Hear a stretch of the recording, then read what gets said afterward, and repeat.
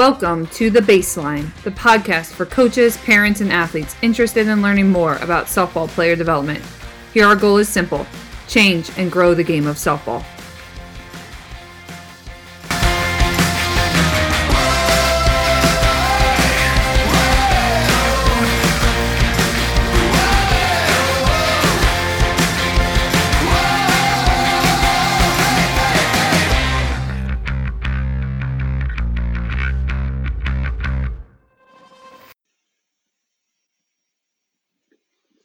All right, so we've been talking about weighted balls, especially, and implementing them in our training. I think when we're talking about drills or protocols or different programs, we always sort of ask ourselves three questions. One is, what's your purpose or intent behind incorporating that drill or concept? So what are you trying to accomplish? You can think of things like, are you trying to fix a mechanic? Are you trying to increase velocity? Are you trying to increase bat speed? Sort of making sure you know the intent of why you're doing that. And then once you've accomplished that and you put it in place, obviously you want to measure if it works. So like, did it accomplish the task you were trying to work on? And then at what cost? So if it did work, was there any sort of cost or risk or, something that happened as a result of that? So this could be increasing risk of injury. This could be it caused a different mechanical issue. So sometimes when we do drills and we're trying to fix one mechanical issue, then we implement it and then we see something else come about.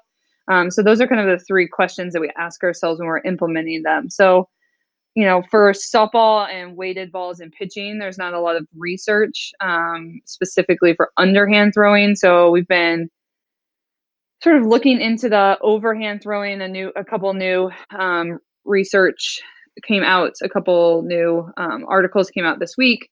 So we've just been looking at how we incorporate weighted balls. And I think, Ashley, maybe you can speak on this a little bit, but, I think sometimes too, we conflate things. So there's a lot of different ways that you can use weighted ball. There's plyos, which for those that probably everyone knows what these are, but they're more of the squishy material. It doesn't feel like a ball.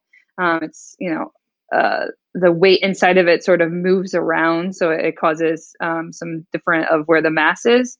There's regular weighted balls, so that for us that would be a softball 12-inch ball with seams that's just weighted differently than the weight of a softball. And then there's also different intensities. So when you're using those different balls, you could be throwing them in a drill at lower intensity. You could be throwing them, for max velocity. So there's a lot of different ways that you can use them. So it's important to understand sort of those different ways when we're talking about weighted balls. So Ashley, maybe talk a little bit about how we currently are using weighted balls for pitching, and then, some of our discussions we've been having lately about thoughts on maybe not changing, but just making sure that those are working, or maybe even incorporating a little bit more work into our sessions. Yeah, sure.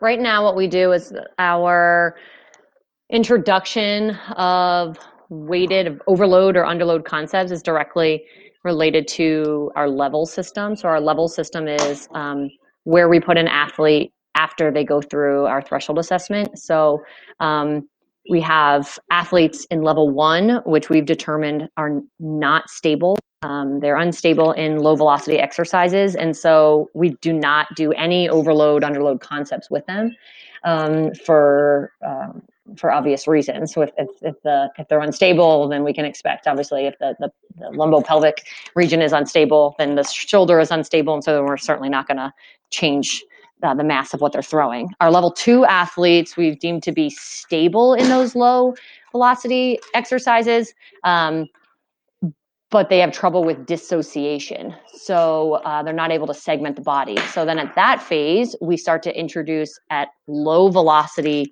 in low velocity conditions, so really about 50% distance intensity, then we start to introduce overload concepts. So they'll throw weighted plyos. And really that's for proprioception, to get them to start to understand a feel for the body, a feel for timing. We know that they're not really segmenting well at this point because they can't dissociate. And so really for them, it's about more of a timing and understanding of where their arm is in relation to the body, where their body is in space. This is a point where I feel like it's because they're able to use a little bit of plyos, overload concept with plyos, then it's when an athlete gets into this level that I allow them to start to develop other pitches. And the way we do that is by then also at 50% distance intensity, go from weighted plyos or variability in plyos. We don't just always use, we kind of mix in and out of regular weight and overload. And then do the same with weighted softballs. And they do that to really get them to understand, that creating some variation of hand position of the ball, also at low velocity. So that's where we sit with overload. It's not until an athlete then goes to level 3, which we then say they can not only destabilize, but now they can dissociate when exercises are at lower velocity. And so same concept as level 2, we keep them at about 50% distance intensity. And now we would do what we did for overload, and we can also pair that with underload concepts as well, plyos and balls. And so sort of the next question I think that we have youth athletes. So we've yet to have any athletes in level 4, and these are athletes our highest level, and that's the level where we feel like an athlete passes our assessment. So essentially they can stabilize, they can dissociate under high velocity conditions. I mean, that's pitching. So if they can move well, they can do all these things. At this point, really, we should be switching our focus using overload underload principles, or weighted balls from a proprioception standpoint, from a help them feel timing, help them feel segmentation, and we should really bump it up into trying to maximize velocity. I mean, we know these kids can throw safely at that point. So obviously, first and foremost is making sure we have athletes at that level before we introduce those protocols. But then once they are there, then what do those protocols look like, and really what's safe? So I think that's really the questions we've been asking a lot. There's a lot of, Laura can chime in, but a lot of inconsistency in the literature. But it seems as if the direction that we're starting to move in is exploring more of the underload at full velocity in order to increase velo. So I'll let Laura take over. That's a little bit of background on our thought process and how we've been using overload underload principles in pitching up until now. Yeah, I think it's been clear, I think, in the literature, based on what I've reviewed so far, that there are advantages to both. There's advantages to underload, there's advantages to overload. Both have an effect, both immediate and long term, depending on the training length of these studies. Both have an effect on velocity. I think the question, though, is really, what is the risk? We only have a handful of really true long-term studies that are more than 6 weeks at a time, and really very few. I think one at the most, the Reinhold study from 2018, that really looks at following those pitchers into their season and seeing what what their injury rate was, what problems they came up with. And in his study particularly, 2 of them actually had to bow out during the training process. So I think that there's a very clear need to obviously study these pitchers prospectively to have an idea of what we're looking for from an injury risk standpoint while undergoing this training. I think we can conclude that it does have an effect on velocity, but again, at what cost, at what risk?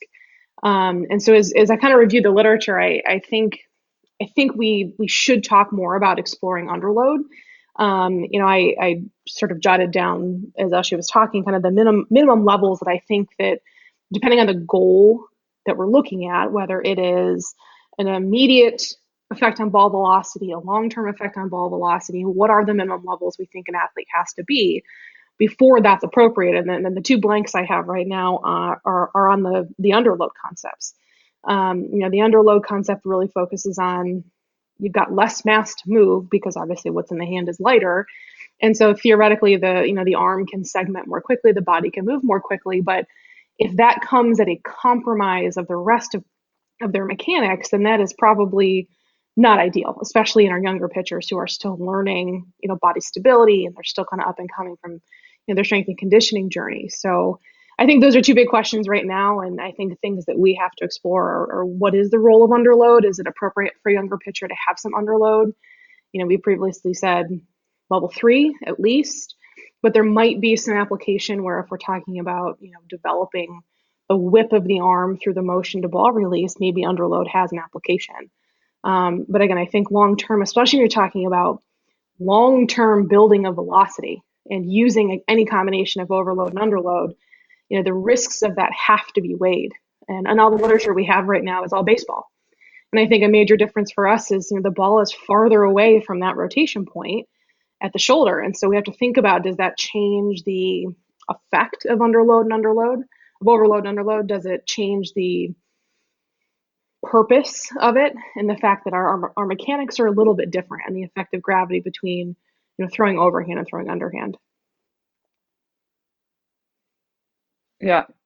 I think it's interesting too because I think it goes back to when we're talking what's the intent of why we're doing this. So I think almost all of the conversations around weighted ball and baseball always go back to increasing velocity. And so when we're talking increasing velocity and we're talking either a younger pitcher or a pitcher that struggles moving, struggles with sort of like quality movement, which is what would put you in level 1 or level 2, then is the weighted ball program what we need to do to increase velocity when we know there could be some risk to either mechanics or injury for that? Or do we get a bigger bang for our buck just making them better movers, which is probably more likely at that stage of it? So, then we're talking, when Ashley talks about using overload plyos, we're talking more about our intent being about proprioception, feeling their arm in space, giving them more tactile feedback to make mechanical changes a little bit lower intensity. And then when we're talking about, okay, now we have a really good mover. We have a level 4 mover who does everything well, who's training for power, who's doing things like BBT and a weight room, and we still want to increase velocity. Then we have to sort of step up our game, I think. And now we're getting into how weighted balls are traditionally talked about, which is throwing a real softball at different weights at high intensity to try to create some variability in arm speed, or the types of effects that would have to then increase velocity. So I think it's kind of it's different levels and conversations of what the intent is, and I think that's why it's important that the conversation around the use of weighted balls doesn't get all jumbled into one, because it's not one use of them. The way we use plyos is not just to gain velocity, and so I think that's really important discussion. And I think what you were getting at the end, Laura, is just a really interesting conversation, which we have to a little bit guess right now, which is there something different between when your arm is out in space over hands, and is there something different when you're coming close to your body underhand, the different effects of gravity and what that look like? Does it accomplish the same in velocity gains? I think that would be one.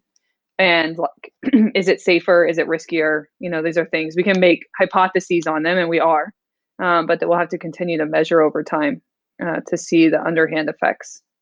I So was I going think to those chime are, in, Laura, at the end of yeah, about the same concept. You kind of alluded a little bit to differences between the research in baseball and its application to softball. Gravity is being one as far as arm position in relation to body, as Chris had just said. But can you maybe talk a little bit more about like what that looks like layback in baseball versus layback in softball, like what we're talking here when we're not Yeah. just overhand versus underhand, but basically like what it is we're trying to accomplish oftentimes in baseball research, and like why they get a gain in velocity potentially, and then why that might look different in softball. Yeah, so the concept of layback in baseball, as we sort of talk about it, is maximum external rotation, right? How do you get into that position in order to get a full range of motion, to be able to go through internal rotation, to be able to deliver the ball in the most powerful way possible? And really, softball's no different. Our max external rotation just happens to be though when the arm is behind us and not obviously up above the shoulder. And so that position alone of where we're really trying to get a stretch, and we're really trying to use, any sort of weighted implement for developing stretch or feel of stretch, just inherently changes because the arm position is different. I think there's something to be said for, some of the quintessential research we have about distraction forces, and if we can get into that stretch and we can use weighted implements for that stretch, is that worth it if, as they come down through ball release, that the additional mass creates more distraction force at the shoulder? The baseball literature really talks about how the overload concepts, that when you add mass, because there is an added mass, the arm actually slows down.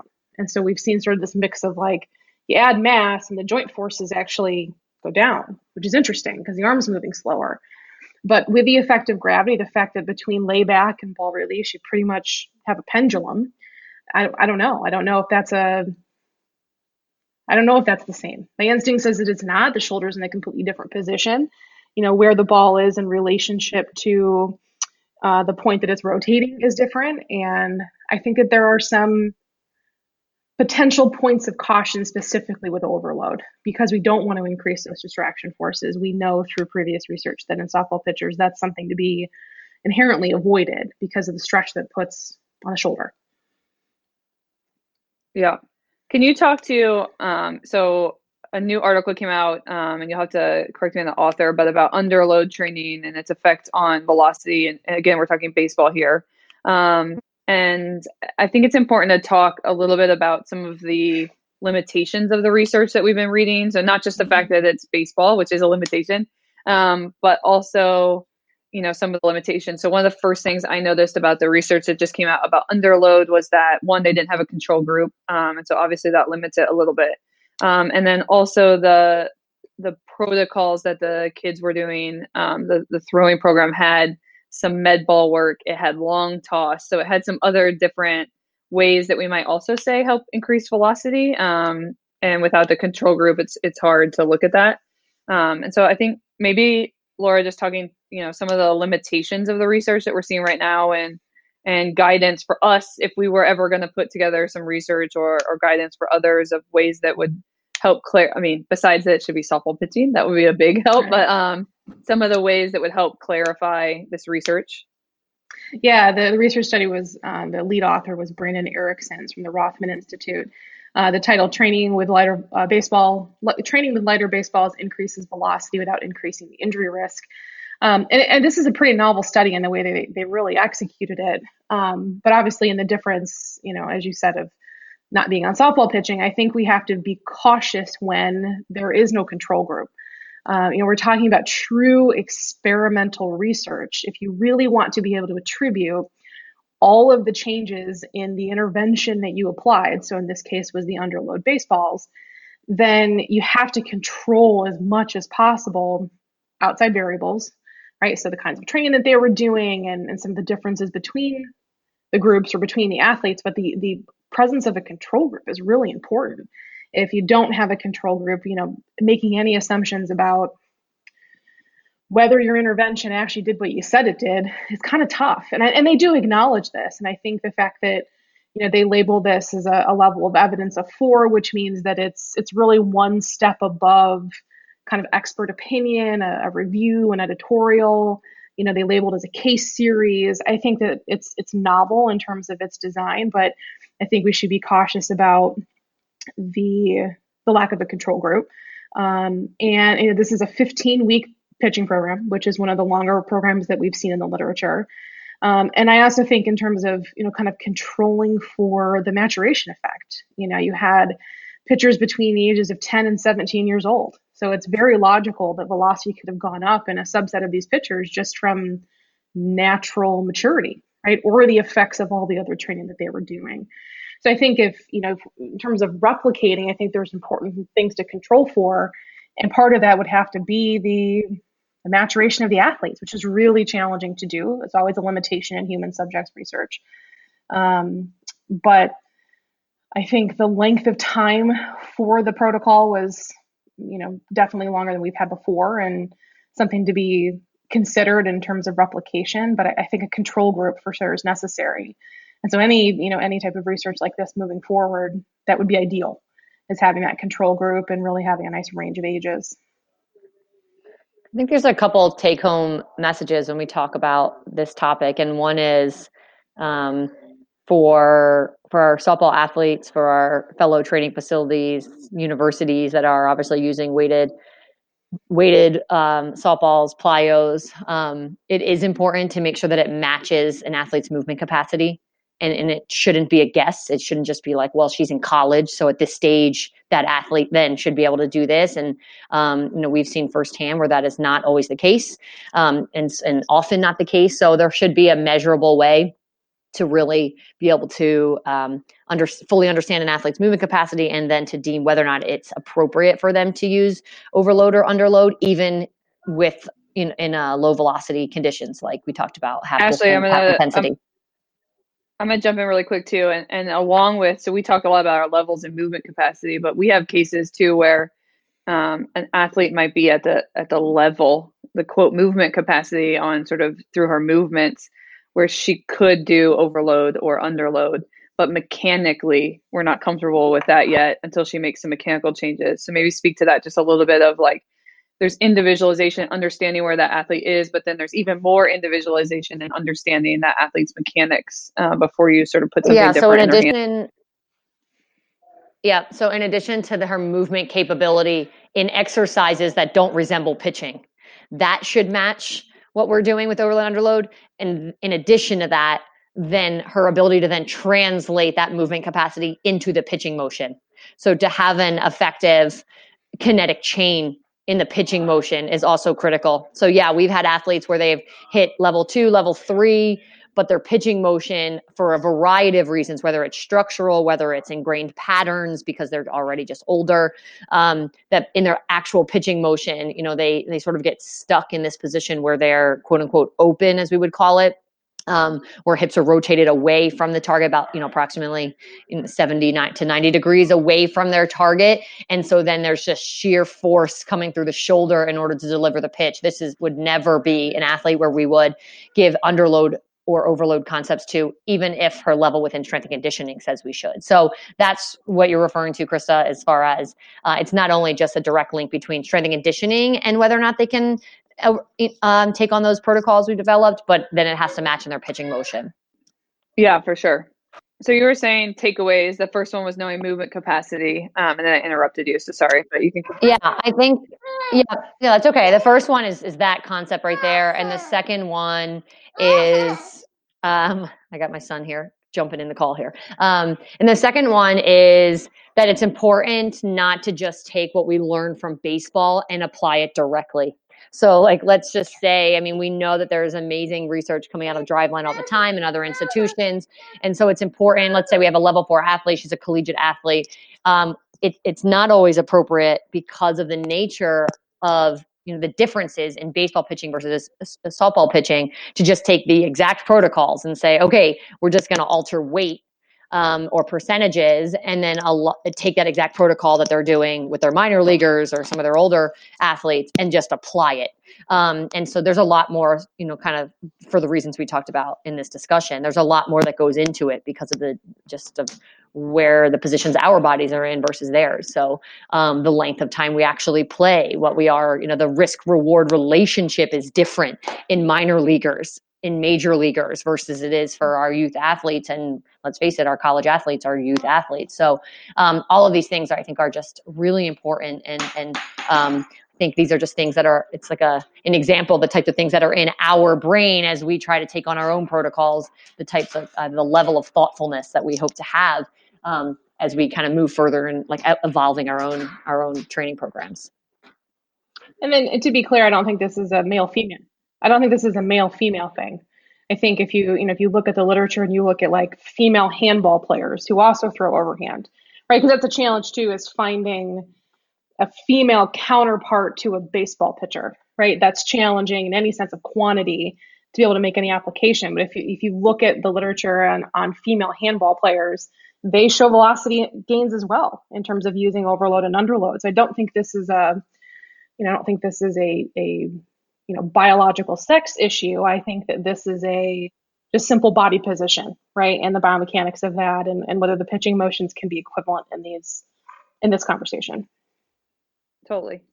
So that is where we are right now. So stay tuned for where our protocols go from here as we look at this research and hopefully sort of get some of our own out soon. But yeah, we're excited to make people throw harder safely and correctly. So